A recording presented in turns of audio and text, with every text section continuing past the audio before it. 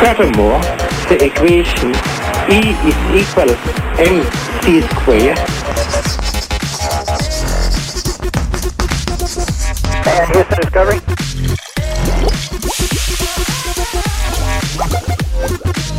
I'm gonna make him an offer again.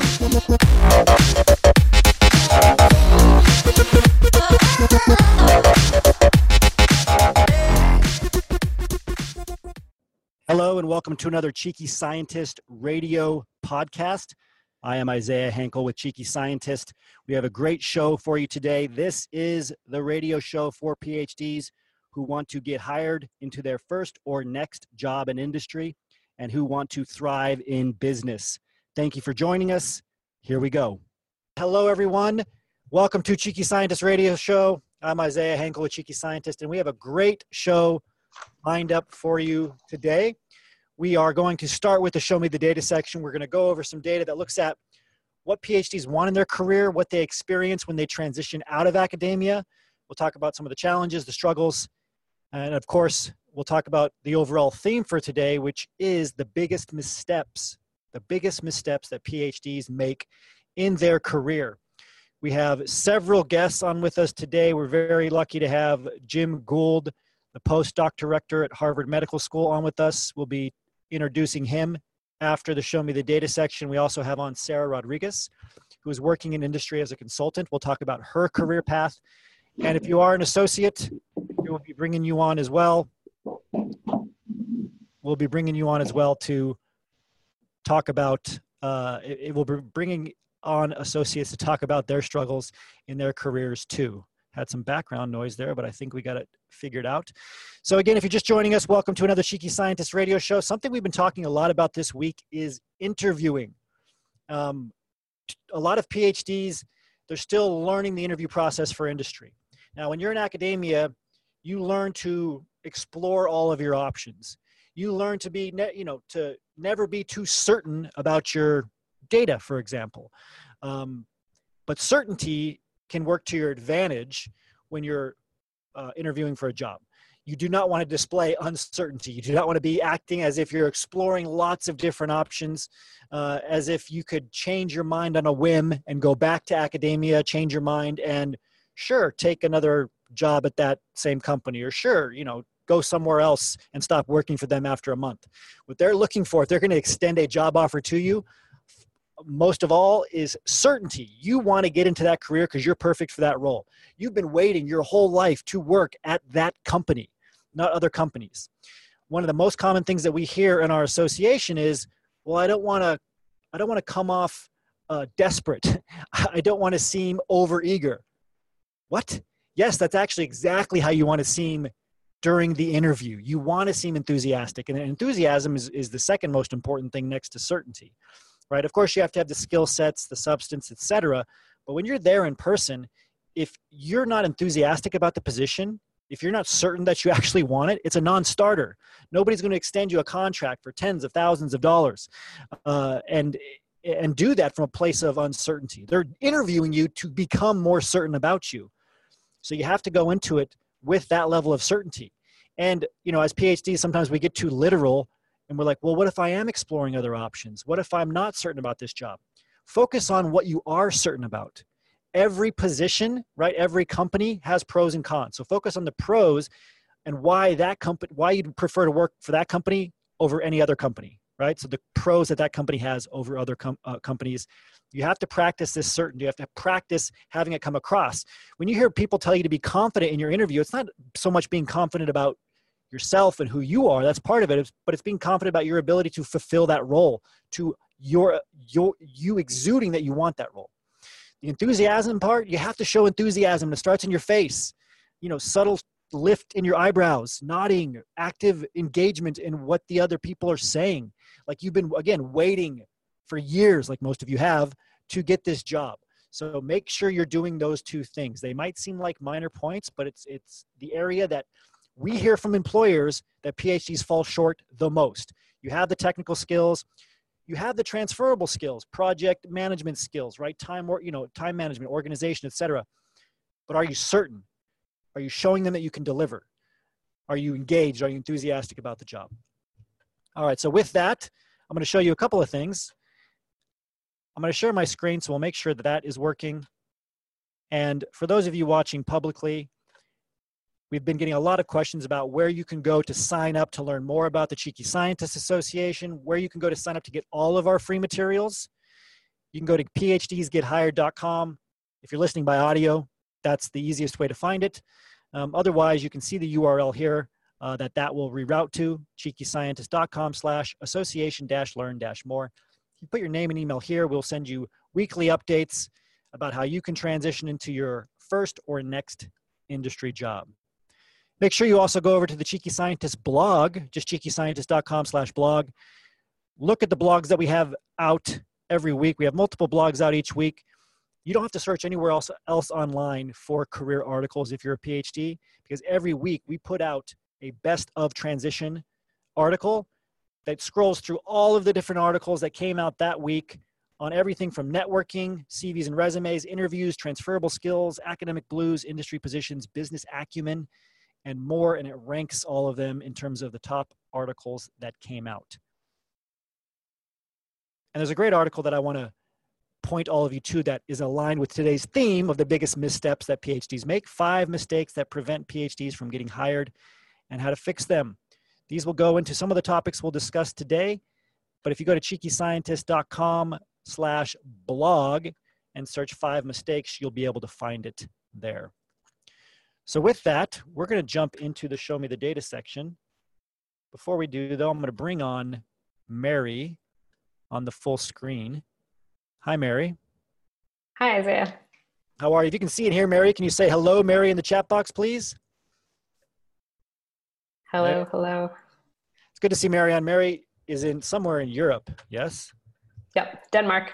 Denmark, that's right. Well, thanks for joining. Please say hi to Mary if you haven't already. Looks like everybody can see and hear you.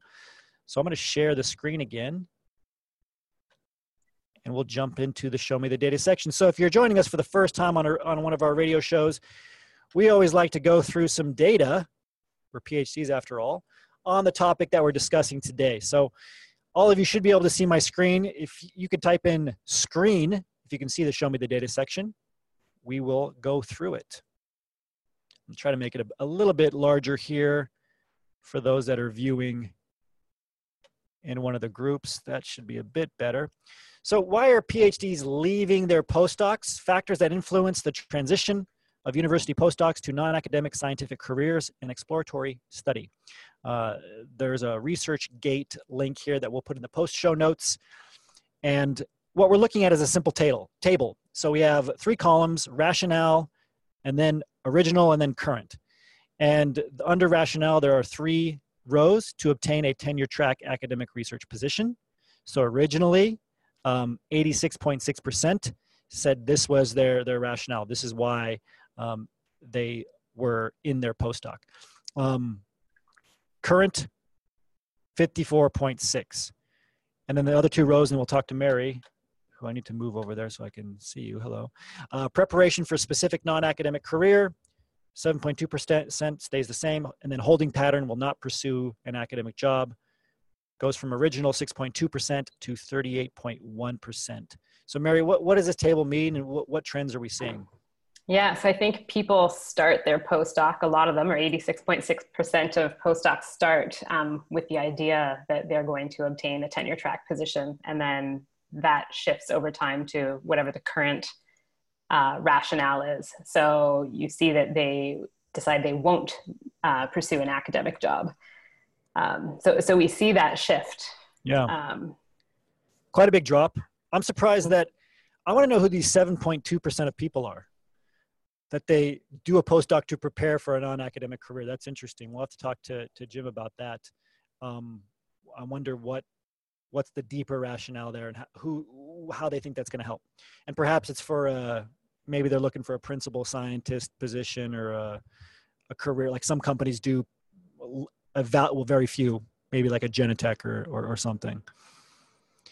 But I mean, we hear a lot in academia that you need more experience, or people have the feeling that they don't have the right experience or enough experience just with the PhD, right, to get hired in industry. So I think that's what it's touching on. And I have to actually say I'm surprised it wasn't higher, because we hear that so often from people. how am I going to get hired? I just have a PhD. I don't have experience, but actually they do. So. Yeah. And I think that misconception's really been broken down over the last few years. I mean, we've seen the data from Nature, and that especially specifically Nature Biotechnology, showing that the people who do a postdoc, they never catch up to those who don't in industry. Holding pattern will not pursue an academic job. This is fascinating to me, is how this doing a postdoc can become a holding pattern that people will stay in. I don't understand it. You did a postdoc yourself. Do you think it just kind of like sneaks up on you, and then you just get used to weighing and exploring your options, or what insights do you have? What insights? I mean, I was definitely on the academic track. I've been interviewed for faculty positions, and I had two-body problem. Things changed, but along the way, I was less confident about staying in academia. But and even knowing people that got hired as MSLs, I worked with postdocs. I started a postdoc association. I think it's sometimes it can just take time to let go. I mean, you've been in school your whole life, right? Yeah. Take time to let go. So the pain has to get bad enough to finally let go. Yeah. This next figure, this is from a Nature survey, which found only 15% of respondents were able to obtain useful career resources at their institution. It's just interesting to see. I mean, I like the figure in terms of, and for those of you listening by audio, the question is, how satisfied are you with the following? And there's two sets of bar graphs. On the left, how many people were not satisfied, on the right, how many people were satisfied with each of these things. The first five are at about up to a 50% level of satisfied. So with your PhD overall, degree of independence, ability to present research at conferences, guidance from advisor and lab, teaching duties. And then it starts to shift in the other direction to not satisfied with funding availability, vacation time, benefits, number of publications. And then at the very bottom, the most amount of people reported here, at least for what they're showing, were not satisfied with career guidance. And this was something that there was a complete lack of. And I think still, if you're at a university that has even a moderate career guidance, you are a select few still. It seems to be getting better, but I don't know, Mary, what do we hear about the most in terms of a complete lack of guidance, some materials, occasional seminars? Yeah. Yeah. And I mean, a lot of this is prepared by people themselves who have been in school their whole life, right? I think a lot of it is connecting with people in industry to even know what the possibilities are. I mean, I think there's more effort being made to do that, but I mean, you'll talk to Lisa on the team as me. We both worked on the postdoc association. I co-founded one because there was nothing for postdocs. We couldn't even identify who was a postdoc at the university, let alone connect with them and figure out their plans and get them some support. So I think just, not a lot of resources have been put there, and yeah. And I think, I mean, at my university, they wouldn't even bring in people that were in non-academic positions. They said that during our departmental meetings. There wasn't, I think they said there wasn't funding for it, but there was funding for bringing in academic people. So it's just it's an interesting problem, and we'll be able to talk with our guests today about it. But moving forward, there's another survey here. This is a satisfaction survey from Nature, and the question that was asked is, what is the biggest challenge to your career progression? Now, this is interesting because this is people being polled who are currently in academia. So what do they see as their biggest challenge? And if we asked all, any of you that are here in attendance, anybody watching on any of the live streams, you're probably going to say academic things, right? And that's what this shows. So if you want to walk us through the different rows or bar graphs, Mary? Sure. 55% of the people polled said competition for funding was the biggest challenge they faced. And for me, that's quite surprising. I mean, I guess, I don't know if that relates to competition for funding by the PI so that their position can continue or so that they can do research. But yeah, it's within the academic setting. Funding is what people are focusing on.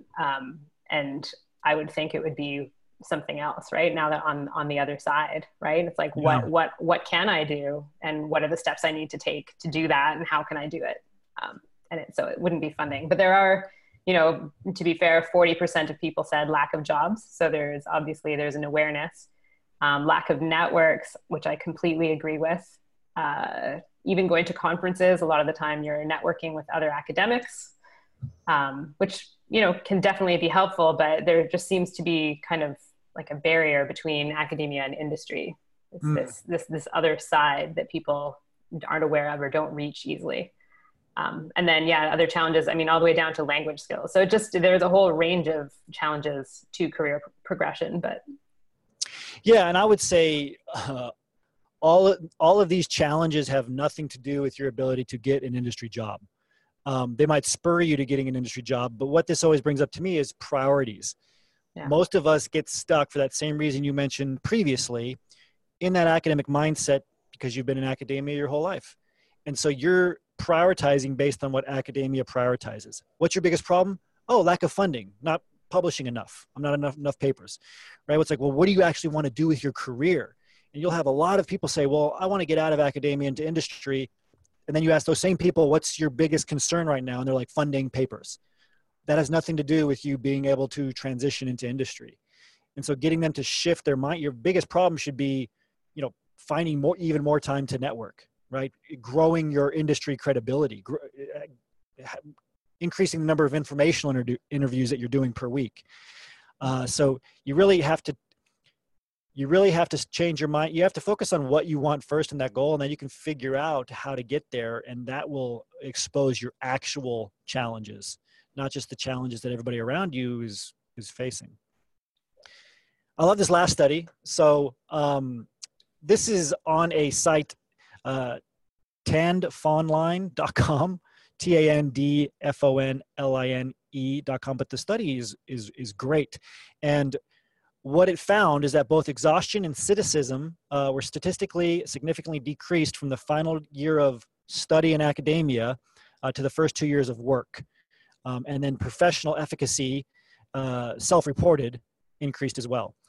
So a lot of PhDs ask, well, what are things going to be better on the other side, right? Will I be less exhausted, less cynical?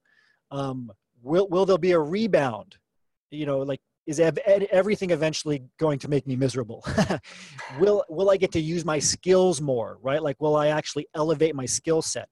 A lot of people think if they transition to industry or somewhere else, like, oh, I'm not going to be doing real science or real engineering. My professional status is going to go down. And so this study was pretty fascinating, and it's three figures that are very simple. We're going to look at. All of them show the mean of something on the y-axis. The first one's exhaustion, and then a measured time point in terms of 1, 2, and 3 years. The final, with 1 being the final year of study, 2 being the first year of work, and then 3 being the second year of work. So when looking at exhaustion, what does this graph show, Mary? Well, it shows that in academia, in the final year of study, people are pretty exhausted, and then it drops significantly in the first year. To be fair, it does go back up a little bit, but not quite as high, or nowhere near as high as it was in when they were in their final year of study. So there's this perception, I guess, or maybe it's not a perception, but that industry is tiring, or that things are harder on the other side. But actually, if people are less exhausted, that's a pretty good sign, right? Yeah, and if you focus on the trends and don't nitpick the the values on the y-axis or whatever, do the normal academic thing, but this is something we consistently see in our group, in the association too. From thousands of PhDs who have transitioned, the exhaustion does go down, but there is a rebound, which is important, right? No matter how slight this rebound is, you have to understand that if you're going to push yourself in your career, you might get more exhausted later on too. Like, it's not, the challenges don't disappear. We do see a huge relief during that first year. You get into industry, new things are happening, and then, right, the challenges come back up. But generally speaking, they do not rebound as much as they were in academia. Depends on the institution, of course. Cynicism, same thing. I would say this is where the biggest relief occurs, and I'm speaking more qualitatively in terms of the association. But the graph here is looking at cynicism on the y-axis, measured time point, and you see a big drop, and it rebounds a little bit as well. So cynicism, what do you see in the association, Mary, with people talking after they get that first industry job? I don't know, relief. They're more positive, more optimistic, right. Just happy that it happened, wishing maybe they got there sooner. But yeah, just they feel they're in the right place. Yeah. And I think this is something that certainly I would say even more than exhaustion, because exhaustion is, you can get exhausted in industry for sure. And we do see people really challenge themselves when they get into new roles. Like Mary mentioned, medical science liaison roles, management consulting, it really depends. But the cynicism, I think in academia, a lot of people, they go from, they get taught to be critical of their data and critical of the research in a healthy way to being critical of people, critical of everything that they see, right? Critical, like we experience it in chat boxes on a lot of our public webinars. People get super critical over every little thing or person, or they're not getting what they want, etc. It's because that kind of negative academic, I can only show that I'm intelligent if I point out something negative mindset comes up. But then they get into industry and everybody's working as a team. It's a much more positive environment. They're not fighting for, the scraps of funding, et cetera. That cynicism tends to go away. And they're like, oh, I can actually be, we even see that when people come in the association, like, oh, people can support, like we're not all tearing each other down, which is pretty cool to see. Now, the last figure shows efficacy. And this is self-report. It's like self-efficacy, your professional ability, your ability to get things done. And what I like about this is you don't see a similar rebound, right? So if you're just looking for the trends here, and again, this is certainly what we see in the association, is that your efficacy goes up. You feel better about yourself, you're more respected, and you gain a level of healthy confidence that allows you to actually do better work than you were doing in academia. And by far that is the case for the majority of people who transition. And it could be because they have access to more funding, better equipment, or they're working with a team like towards actual milestones that are set for them instead of it, being kind of a carrot held out in front of you that's moved, having a moving target. Stuff like this, which allows you to focus on, your professional skill set. I would say, especially in R&D, Mary, and maybe you can, talk about some of the things that you hear too, but especially in R&D, we think a lot of people, they think that the research is somehow going to be worse in industry, but then they find themselves doing better research and doing it faster, yes. Right? Yeah. I mean, it is faster. There's a team, there's a whole process, there are deadlines. Doesn't mean you're working 1 million hours a week, but just things move really quickly. And so you can look at all you've accomplished in a short period of time and how that contrasts to academia, which I think is a big confidence booster. And to have the support to do that and to know you're part of moving something forward that, could help patients or whatever the goal is. Yeah. All right, Mary, thank you very much. Please thank Mary for joining us from Europe. Great to see her on. Thanks for staying up too. All right, so we're going to move right forward. Very excited to bring on our first guest, James Gould. I'm going to show his bio here, and then we're going to bring him on. So this is Jim. He is the director of the Harvard Medical School and Harvard School of Dental Medicine, Office of Postdoctoral Fellows. And he's implemented research, career, and professional development programs and policies for HMS trainees since 2011. I think we met for the first time in 2013, shortly after that. Jim started a seminar series, some of the things we're going to talk about, that he's just done an incredible job, not just at Harvard, but I would say really being on the leading edge of developing PhDs in their careers. He's spoken and published on career and professional development topics in a variety of forums, locally, nationally, including articles in Nature Immunology, covering CV and resume conversion, interviewing strategies, manuscript writing. He's been a guest blogger and a steering committee member for Nature Jobs at its Career Expo, a mentor of the National Research Mentoring Network, a guest speaker here several times, a Cheeky Scientist, as well as BioCareers, Prior to working at Harvard, he completed 2 postdoctoral fellowships at the National Cancer Institute of the NIH, where he chaired the Fellows and Young Investigators Association, interned with the Office of Training and Education, and also found time to study cancer metabolism. He is a member of the National Postdoc Association, where I just saw him at their conference recently, gave an incredible talk, an incredible clinic, which we'll ask him more about when he comes on, and the Graduate Career Consortium and AAAS. He received his BS in biotechnology, and you can find him on LinkedIn. Let me click here. Might have had it pulled up already. Right here. So if you haven't connected with Jim, I highly recommend that you do. He's always posting great stuff, always speaking, very, very active. And our oldest in terms of going way back to 2003 person that we've ever interviewed. And we've done a lot of collaborating with Jim, always learning from him. So it's great to have Jim with us. Let me make sure I can get him on here.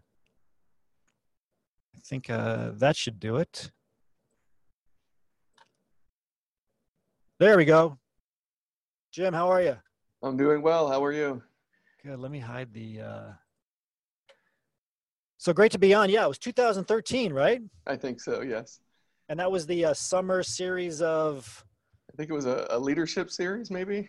And I think did you start that at Harvard? Yeah, it was something that we were trying to develop, understanding what gaps in programmings we had. And one of the things that kept coming up from the postdocs was, we need to know what leadership is and how to do it.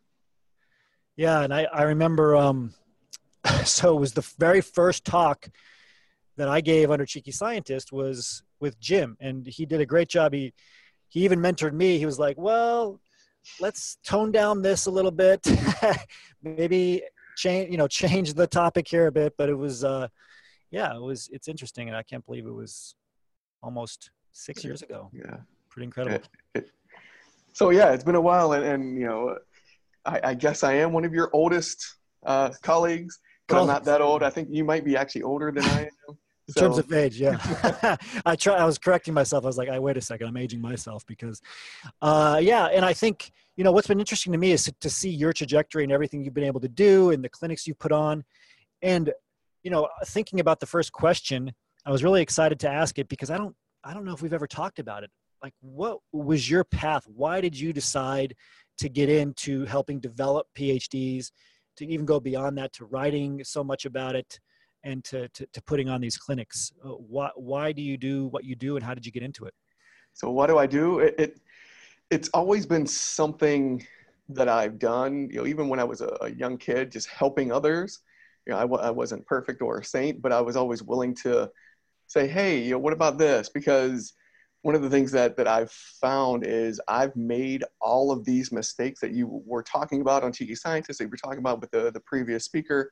I've made all of these mistakes. And if I'm not learning from them, I'm helping other people learn before they make these same mistakes.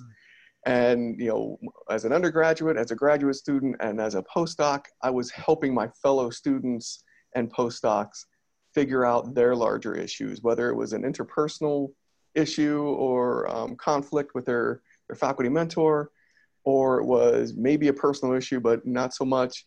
But how do I apply? What's my approach? How do I reach out to people? I've always been a people person. Again, I've made all the mistakes, and hopefully I've learned from most of them. And it was very fulfilling, knowing at the end of the day, I helped this person or I helped these 3 people.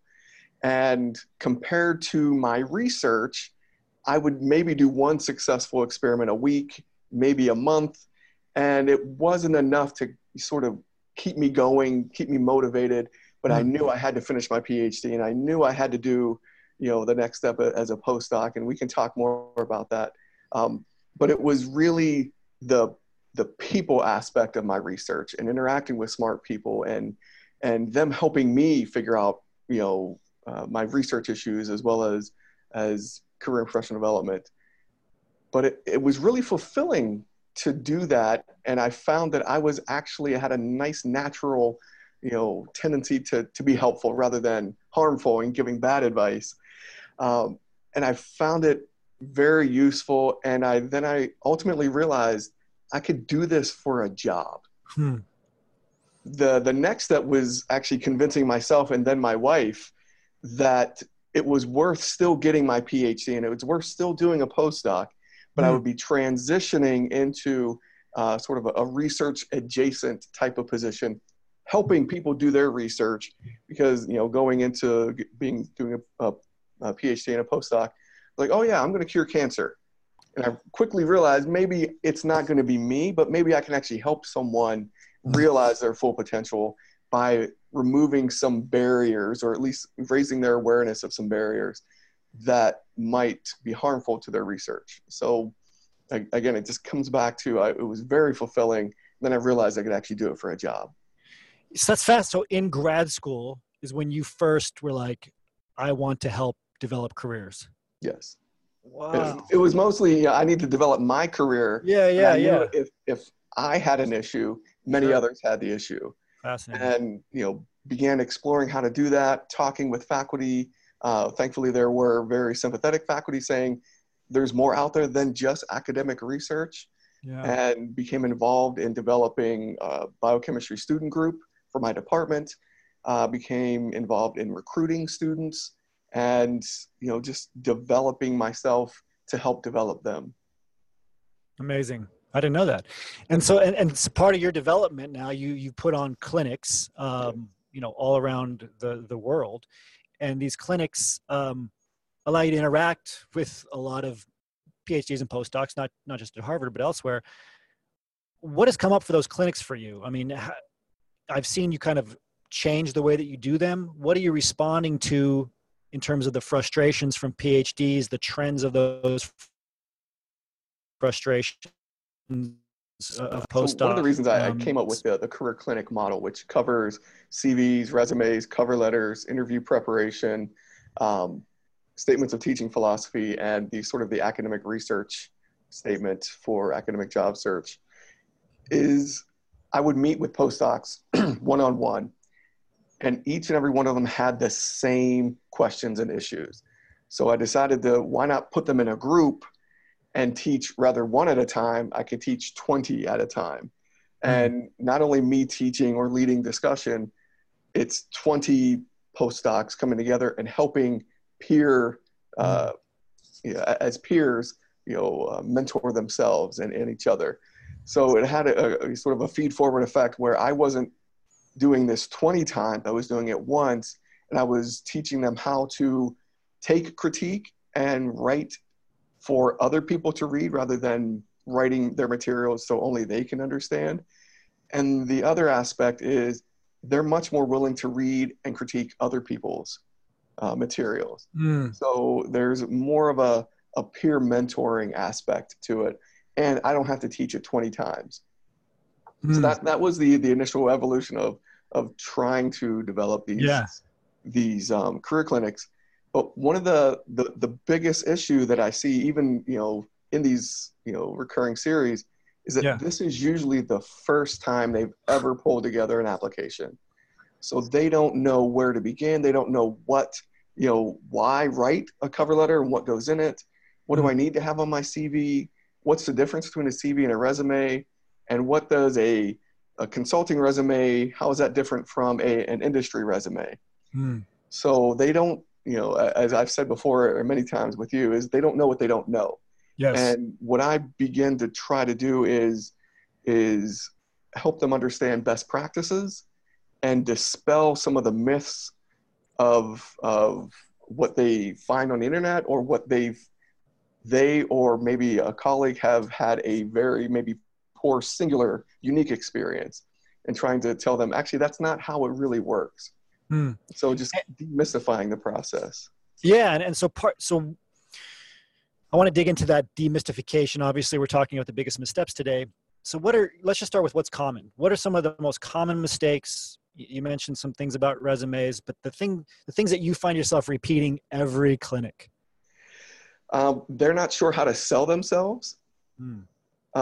So a common mistake might be they're framing their experience in the wrong way. And as you said earlier in the program, they still have this academic mindset where they haven't really thought about the skills and activities that they've done and taking a step back and trying to understand what they mean in the grand scheme of things, rather than I understand CRISPR to its fullest extent. It's what skills do I bring and what have I done to communicate those skills? They don't know, like I said, they don't know what each component of the process or application does or means. A common mistake is that they don't ask questions. They think they're on their own in this process. So every time I do a career workshop, I thank them for being there and taking the time to take an hour or 2 hours to think about this, because they're so focused on just doing their research that they leave the details of career transition and job application to the very end, which is the biggest mistake you can make. Yeah. And it's always fascinating to me how after you hear the same frustrations over and over, you're just able, and I've seen it with your clinics, you've really tightened the ability to deal with those up front and to dig into some of the deeper issues that are really holding them back. Like you said, like the mindset things. And that's what I wanted to talk about next, was the less obvious mistakes that people are making. Like you said, you don't know what you don't know. Some of the PhDs that are listening right now, what are some mistakes they might be making, or some of those misconceptions they have that they don't even realize, like the real deep-seated stuff that's holding them back? So, some of the mistakes they make are being too focused on the wrong things. They're focused on negotiating offers instead of actually submitting applications. They put the cart before the horse, saying, what if I have to, negotiate 2 offers? And I say, you actually haven't submitted an application. They think about, really a hyper focus on publication rather than skills. Publications are important. They show productivity. They show that you are a collaborator. They show that you've actually done and built a track record of successful science, but it's not the only thing employers are looking for. They worry about the automated systems for resume reading rather than networking. So they're worried about the wording or formatting of their materials rather than talking with people who are on the other side of those hiring systems to really understand what these positions mean, what they're looking for, and understanding the language of whatever career transition you're looking into. I have a whole list here. They don't talk to their faculty mentors. They don't have an open and honest conversation. Sometimes they don't feel that they can. So you should be developing that relationship early and going often, ideally talking with your faculty mentor about sort of the evolution of your career and professional development while doing as good a research as possible. I want you to do the whole list, but that's always a big one for a lot of people here. What do you recommend if they just are dead set? And I know you've had people come to you and say, I just can't talk to my advisor. There's no way. They'll kick me out of the lab, or it'll ruin the relationship. What do you have you had situations like that? Do you recommend anything? Absolutely. The first thing I usually say is that actually true? Yeah. Have you actually had this type of conversation? How have you gone about bringing it up? Have you tried to engage them as a mentor, saying, I'm thinking about this thing. I haven't committed to anything. What are your thoughts? Sort of bringing them in and sort of asking lightweight but probing questions about it. And then you can get a better sense of, well, they're going to be supportive, or they're going to be agnostic, or they're really going to be not helpful, or maybe even antagonistic. So if they're purely antagonistic, or you think they're going to get zero support, which is most likely not the case, is you don't have to tell them anything about your career transition or your process until you have an offer in hand. You just need to make sure that you are still working as hard as you can on your research, and that it's not, your job search isn't detrimental to the work you're doing right then and there. So my first question is it a fact check? Actually, have you actually tried this? Yeah. And then if it's an extreme situation, you don't need to really disclose until you have something in hand. Perfect. Thank you. So continuing on my list, yes. One of the perhaps the biggest mistake, but it's very subtle, and I keep pushing people on this, is we get questions all the time, is what if they say no? What if it's in an area that it might be a stretch? So what they end up doing is they select themselves out of opportunities before they've even applied. So my advice is to let them tell you no. Apply as broadly as you can, be as open-minded as you can, realize that you're never going to be 100% fit for an application or a job advertisement that's written out. So apply, network, talk with people, but never select yourself out. There are jobs that are obviously not good fits for you. And, you can focus your efforts, a bit more wisely. But if you're ever in a question of, would I be, is this worthwhile? I say, yes, why not? It's going to take you an hour maybe to recraft and tailor some materials, but apply. Let them tell you no rather than you selecting out even before you've tried. And then you can always say no later at the interview process or even the offer. Perfect. Let me see. Again, they're a bit too narrow in the way they think about their skills and experience. I'm only this. I'm only a cell biologist. I'm only a computational biologist, rather than thinking about how their skills are transferable across sectors and fields. They write and submit application materials with no critique from anyone else. So they often have those spelling errors, grammar errors, or errors of context, where they only understand the materials they write instead of what other people write or understand. And, and I quickly reviewed your blog before I logged on. One of the things is some of them don't have an online presence. I ask, do you have a LinkedIn profile? No. I say, well, right after we meet, go and do this. And I give them a handout, because we bring in speakers on, leveraging LinkedIn. We bring in speakers on just about any topic you'd like to learn about. They don't have a presence outside of their immediate lab setting. So there's a whole— What an incredible list. Thing. Yeah. Yes. That's a whole blog right there. And I just want to note for everybody listening that you heard it from Jim at Harvard. The focusing on that niche background is one of the biggest limitations to your job search. Like Jim said, the skills you have are cross-functional, transferable, and not considering that it can really be detrimental. So I really like that one, Jim. So I wanted to ask you too, I always like to set up something practical at the end, and this question came from our team. So I wanted to say, imagine this scenario. Somebody comes in, I'm sure you don't have to imagine very hard for this. Somebody comes into your office, their lab just lost funding, and they're out of a job at the end of the week, right? Let's say there's a spending freeze, whatever happened. They haven't done anything in their job search. What would you tell them to do to start? What would you tell them to do in the next 24 hours? So it's actually happened. Unfortunately, I actually had a postdoc this morning who wasn't in as extreme situation, but her lab is actually moving, and she was still trying to figure out whether that move was good for her personally as well as professionally. So I encounter that maybe all too often. But the three things that I would say to do in the next 24 hours, or at least immediately, is: one, don't panic. You're not alone.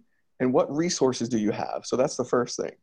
So, good decisions don't come from places of fear. So make sure you're not panicking. Realize that you have an infrastructure around you, whether you recognize it or not. You have maybe friends or family. You have an office like mine, or career services, or, perhaps in the department, but you do have resources at your fingertips. At least explore those immediately. The second thing I would say is to reach out to your network, reconnect, and begin asking for meetings.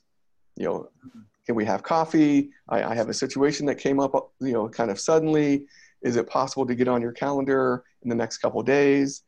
And ask them for advice, and perhaps even ask them for leads. Don't ask them to do your job search for you, but ask them, have you heard of anything? Or do you know of any other people I need to be talking to? But definitely reconnect and reactivate your network, because unfortunately it has happened, and many people do have experience transitioning quickly. The third thing I would say, and even though you asked what in 24 hours, you still need to be thinking long-term and midterm. So what is actually your transition timeline? How long do you actually have before you need to transition? Is it a week? Is it a month? Here at HMS, if you have been terminated, you get 3 months. Wow. Some places it's longer, some places it might be shorter. But work from that timeline, work backwards, and then finally I say, how can I help? So reaching out, asking for help, that's what you need to be doing. And I really like I really love that word reactivate when it comes to your network, because a lot of you think you don't have a network, right? But your network is not just, anybody you can think of that who's extended you a job in the last week. It's very likely just a dormant network of secondary or tertiary connections on LinkedIn or otherwise. And like Jim said, just have to reactivate. There's probably somebody in your network right now who can get you a job, certainly your alumni networks. So it's incredible. We're really grateful to be able to have someone like Jim at, one of the world's most prestigious, if not the most prestigious institution, pushing this stuff forward. So I hope you all connect with him. Jim, I wanted to ask you 2 quick questions, if you're up for it, that are a little bit off script. I'm always curious about what do you think the fix is? You've seen the trends in academia and in industry where PhDs are going for their careers, the postdoc system. Do you think there's a fix? Is there anything exciting or novel that's been explored on any of the committees you've been on that you could share with us? So I was actually just discussing this last week. I don't know if there's one single fix to any of the postdoc training issues, or even the maybe the PhD glut, if that's what you want to call it. But I think there needs to be sort of a reframing of academic education and training from graduate school into possibly postdoc, going back into redefining what master's programs are, because many PhD programs, or many people who go into PhDs, really might only need a master's, but there's so much work involved in the master's that they just kind of default and say, I might as well get my PhD. The other thing is masters cost money. PhDs are usually free, at least in the sciences, because they're paid for by grants and the institution. So we need to figure out how to pay for research intensive masters and give an exit strategy out of the PhD possibly, because not everyone who wants to do and continue into research, even into industry, needs a PhD. So, that's, when I was an undergraduate, I realized, if I get a BS in biotechnology, molecular biology, what does that mean and where can I work? I might as well just go ahead and get a PhD so I can be kind of in control of my own career.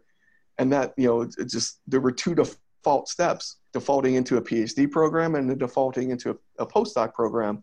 As the earlier speaker said, it's just sort of a holding pattern. I need to have time to figure out what I'm doing. Yeah.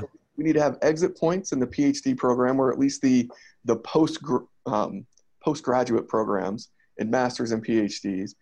We could consider postdoc tracks. We can have an industry track. We can have a academic faculty track. We could have a teaching track. Some places do it, but not on a larger scale. And having those types of tracks, even within the same lab or faculty's lab, it could help those conversations happen that aren't happening, talking about career and professional development.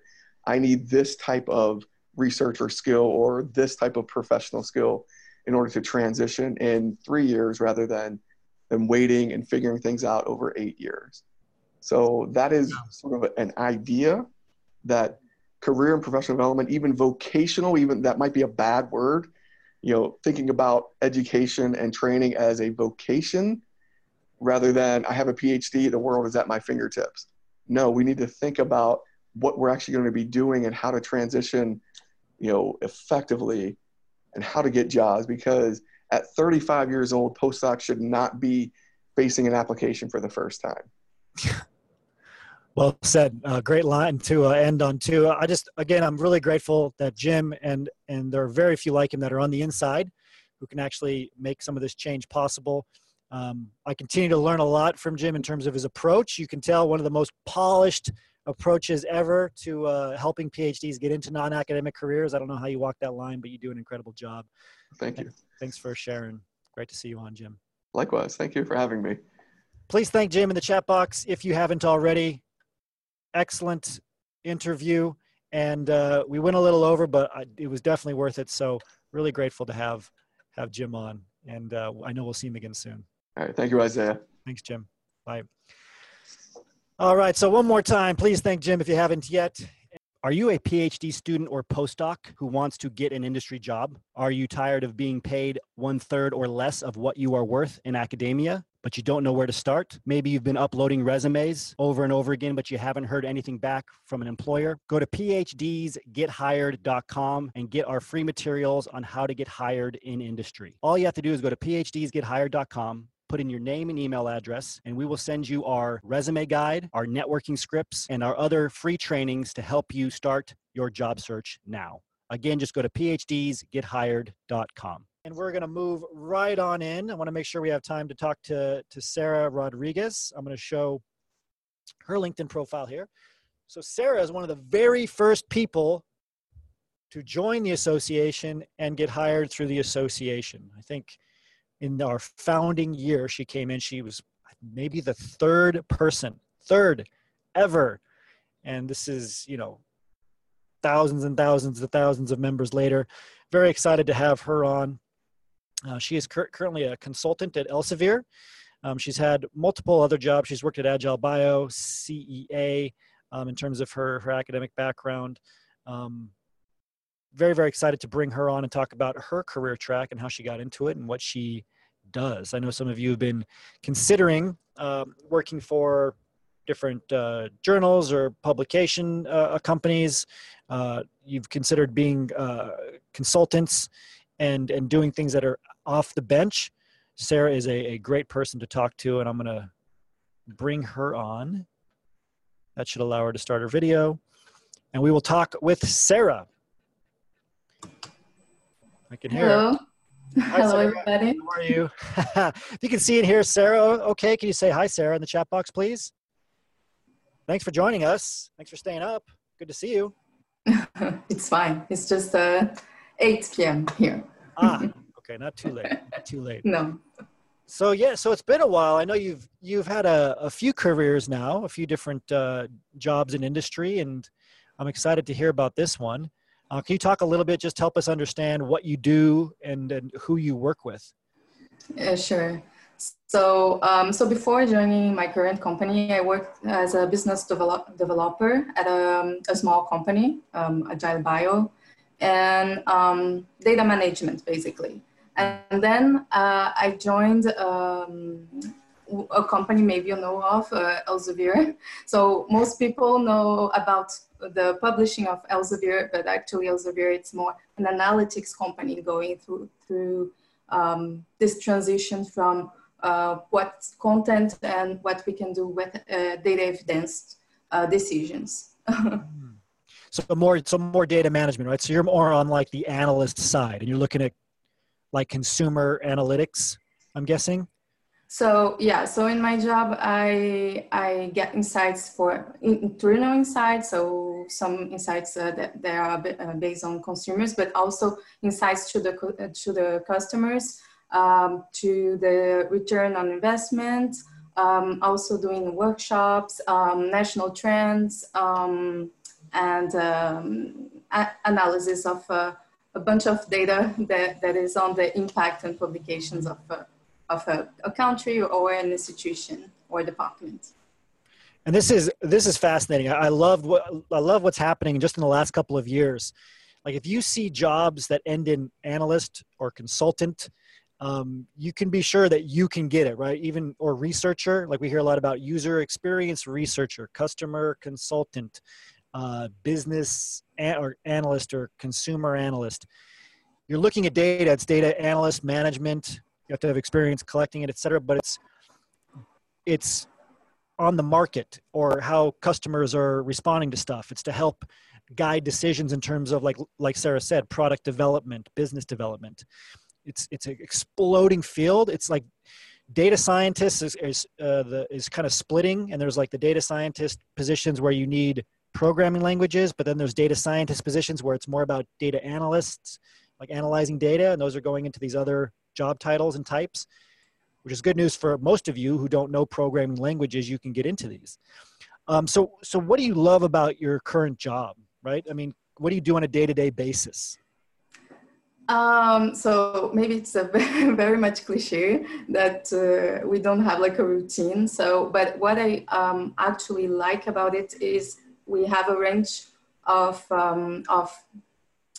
programs, tasks that we do. So sometimes I am over my Excel doing a presentation on how the return on investment and opportunities, maybe gaps, etc. And the other day I may and a customer face-to-face, or doing a workshop, or doing bigger events to institution. So I guess it's a like a perfect fit for me that likes that data analysis, but also likes to have not just like code data analysis and delivering it, but also have this face-to-face with the customer and public speaking side as well.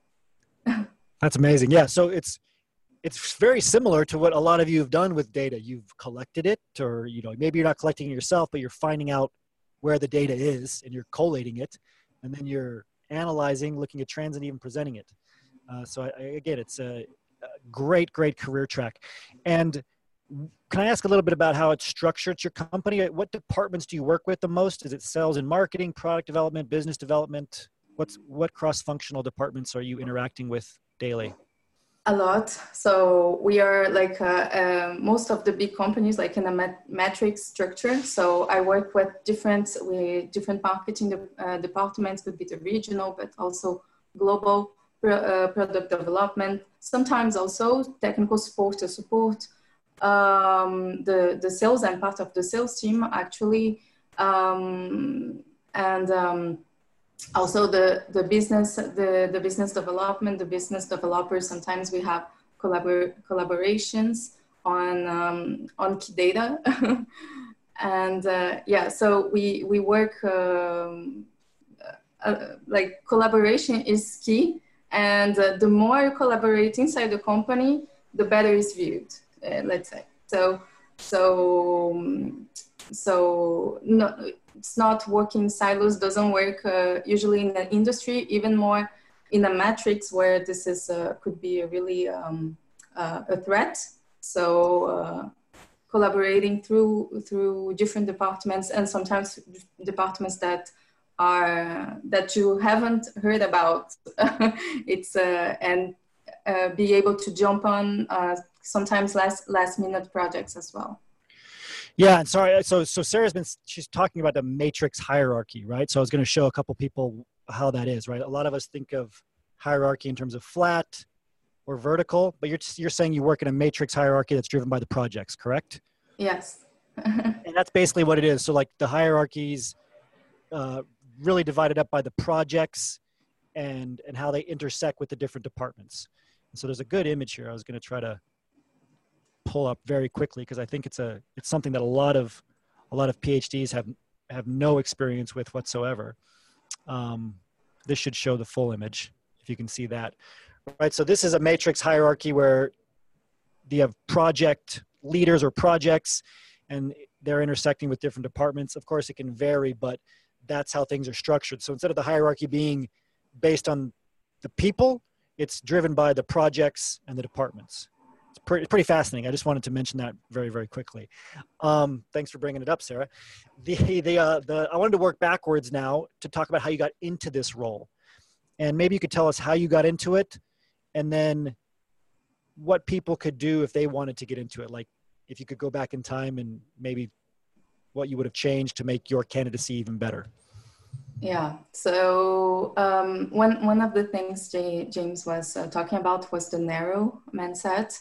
And this is so true. I come from oncology and hematology, so who would know I will be working with multidisciplinary data. Sometimes I have some things on medical side, but sometimes I have things, other kind of data and other kind of metrics that I had to learn. But as a PhD, you can learn very fast. So a thing that I could have done earlier was to not try to fit a job to what I have. So I have a PhD, so what kind of jobs are there for PhD, but really list what I like to do and what I see myself doing in long term. So I've done this map like 5 years ago. So the third ticket to join. Yes. So it was about traveling, giving lectures at conferences. And today this is also part of my job, although it's not everything, but I'm doing this. But then it's not, awesome. Yeah, sometimes we are also thinking about just the next step. So the next step, I was not traveling so much. My first role was a step closer, but was still not ideal. But I think also it's important to have this long-term strategy. Maybe your next step it's not going to be the perfect one, but you have to understand why you're doing it, to leverage what kind of skills so that can better prepare for your second or third step. Yeah, no, it's amazing. And so Sarah's talking about the transition plan where you go through and you figure out your professional lifestyle first, and then you fit a job to that. And a lot of you are like, I don't have time for that. It's too theoretical. But if there's real value, because if you can figure out what you want to do on a day-to-day basis, it's easy to find a job that'll fit to your professional career. But kind of picking and trying to choose the job title first can lead to some pretty big mistakes. If you could go back and talk to yourself, 2 years ago, or somebody who's trying to get into this role now, I know you touched on it a little bit. How would you tell them to prepare? What transferable skills would you tell them to gain or to communicate? I think would be on presentations, presenting yourself, having elevator pitch ready, know how to sell yourself, because this is what you're going to also be doing. So you're going to speak with customers from data that you have analyzed, etc. So it's important that through your interview, you demonstrate that you are in the handle of this also. I think analytics is very easy for PhDs to show, but sometimes in a CV, we can drag on project on protein A that I discovered, whatever, gene B, C, D, and in industry, I don't care about it. For me, it's more attractive if I see in your CV, I analyze gene set data and I took this to make this kind of decisions, or I published this article that demonstrated this and that in a very lay way. I don't need all the details, but instead of just going to the deep of the science, to take a step back on how better to sell the skills that you have now to the positions that you want. And as a PhD, I know sometimes it can be hard if you are just starting to do it, because you again, the narrow mindset, I just do flow cytometry, I just do in vitro cell culture. Sorry for the examples in biology, but this is where I come from. And then you're trying to fill in vitro culture and flow cytometry into job titles. So all those skills also have other transferable skills as data analysis and communicating your projects into different assemblies to experts, which is very hard. Not all people know how to do it or how to face difficult questions either. Fascinating. No, that was incredible. Thank you very much for sharing, Sarah. It's great to see you, and I'm always impressed with your career success. Thank you. Thank you, Isaiah. Bye-bye. Please tell Sarah thank you in the chat box.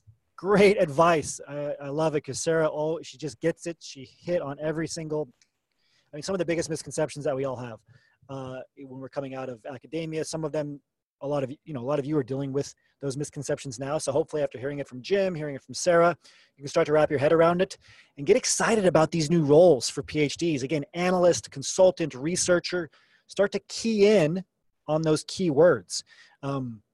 You can get into those positions no matter what PhD background you have. We have humanities PhDs that are getting into user experience researcher and different analyst positions because you know how to do research. Even if it's not with hard STEM data, doesn't matter. Most of the population cannot do research the way that you do, where you'll dig into a topic and then look up and 2 hours have gone by. It's a very rare quality. Leverage it for these new jobs. That takes us to the end of the public portion of the radio show. Great to see you on. Incredible show here. Please thank our guests if you haven't already. The audio version of this will be available on our podcast in a couple of weeks. If you go to cheekyscientist.com and you sign up on our website, or if it's easier to remember, PhDsGetHired.com, PhDsGetHired.com. Sign up there. We will send you information on our podcasts when they come out. You can selectively choose if you want updates on podcasts or blogs. I send out job tips weekly, just a text form email only of my personal job tips, no links, nothing promotional whatsoever. You can sign up for that as well. Hopefully we'll see some of you on the list. I'd like to send you those job tips. If you have any questions, you can ask them wherever you are watching this. We have a team there. So if you're watching us on Facebook or YouTube or wherever you're watching, we're here to help you. And we hope to see you in the Cheeky Scientist Association soon. This takes us to the end of another Cheeky Scientist radio show podcast. Thank you for joining us. If you want to learn more about transitioning into your first or next job in industry, just go to phdsgethired.com. Go to phdsgethired.com. We will send you all of our free training materials that will help you start your job search now or help you take it to the next level in business. As always, remember your value as a PhD and start thinking and acting like a successful industry professional. Boom, boom, bass.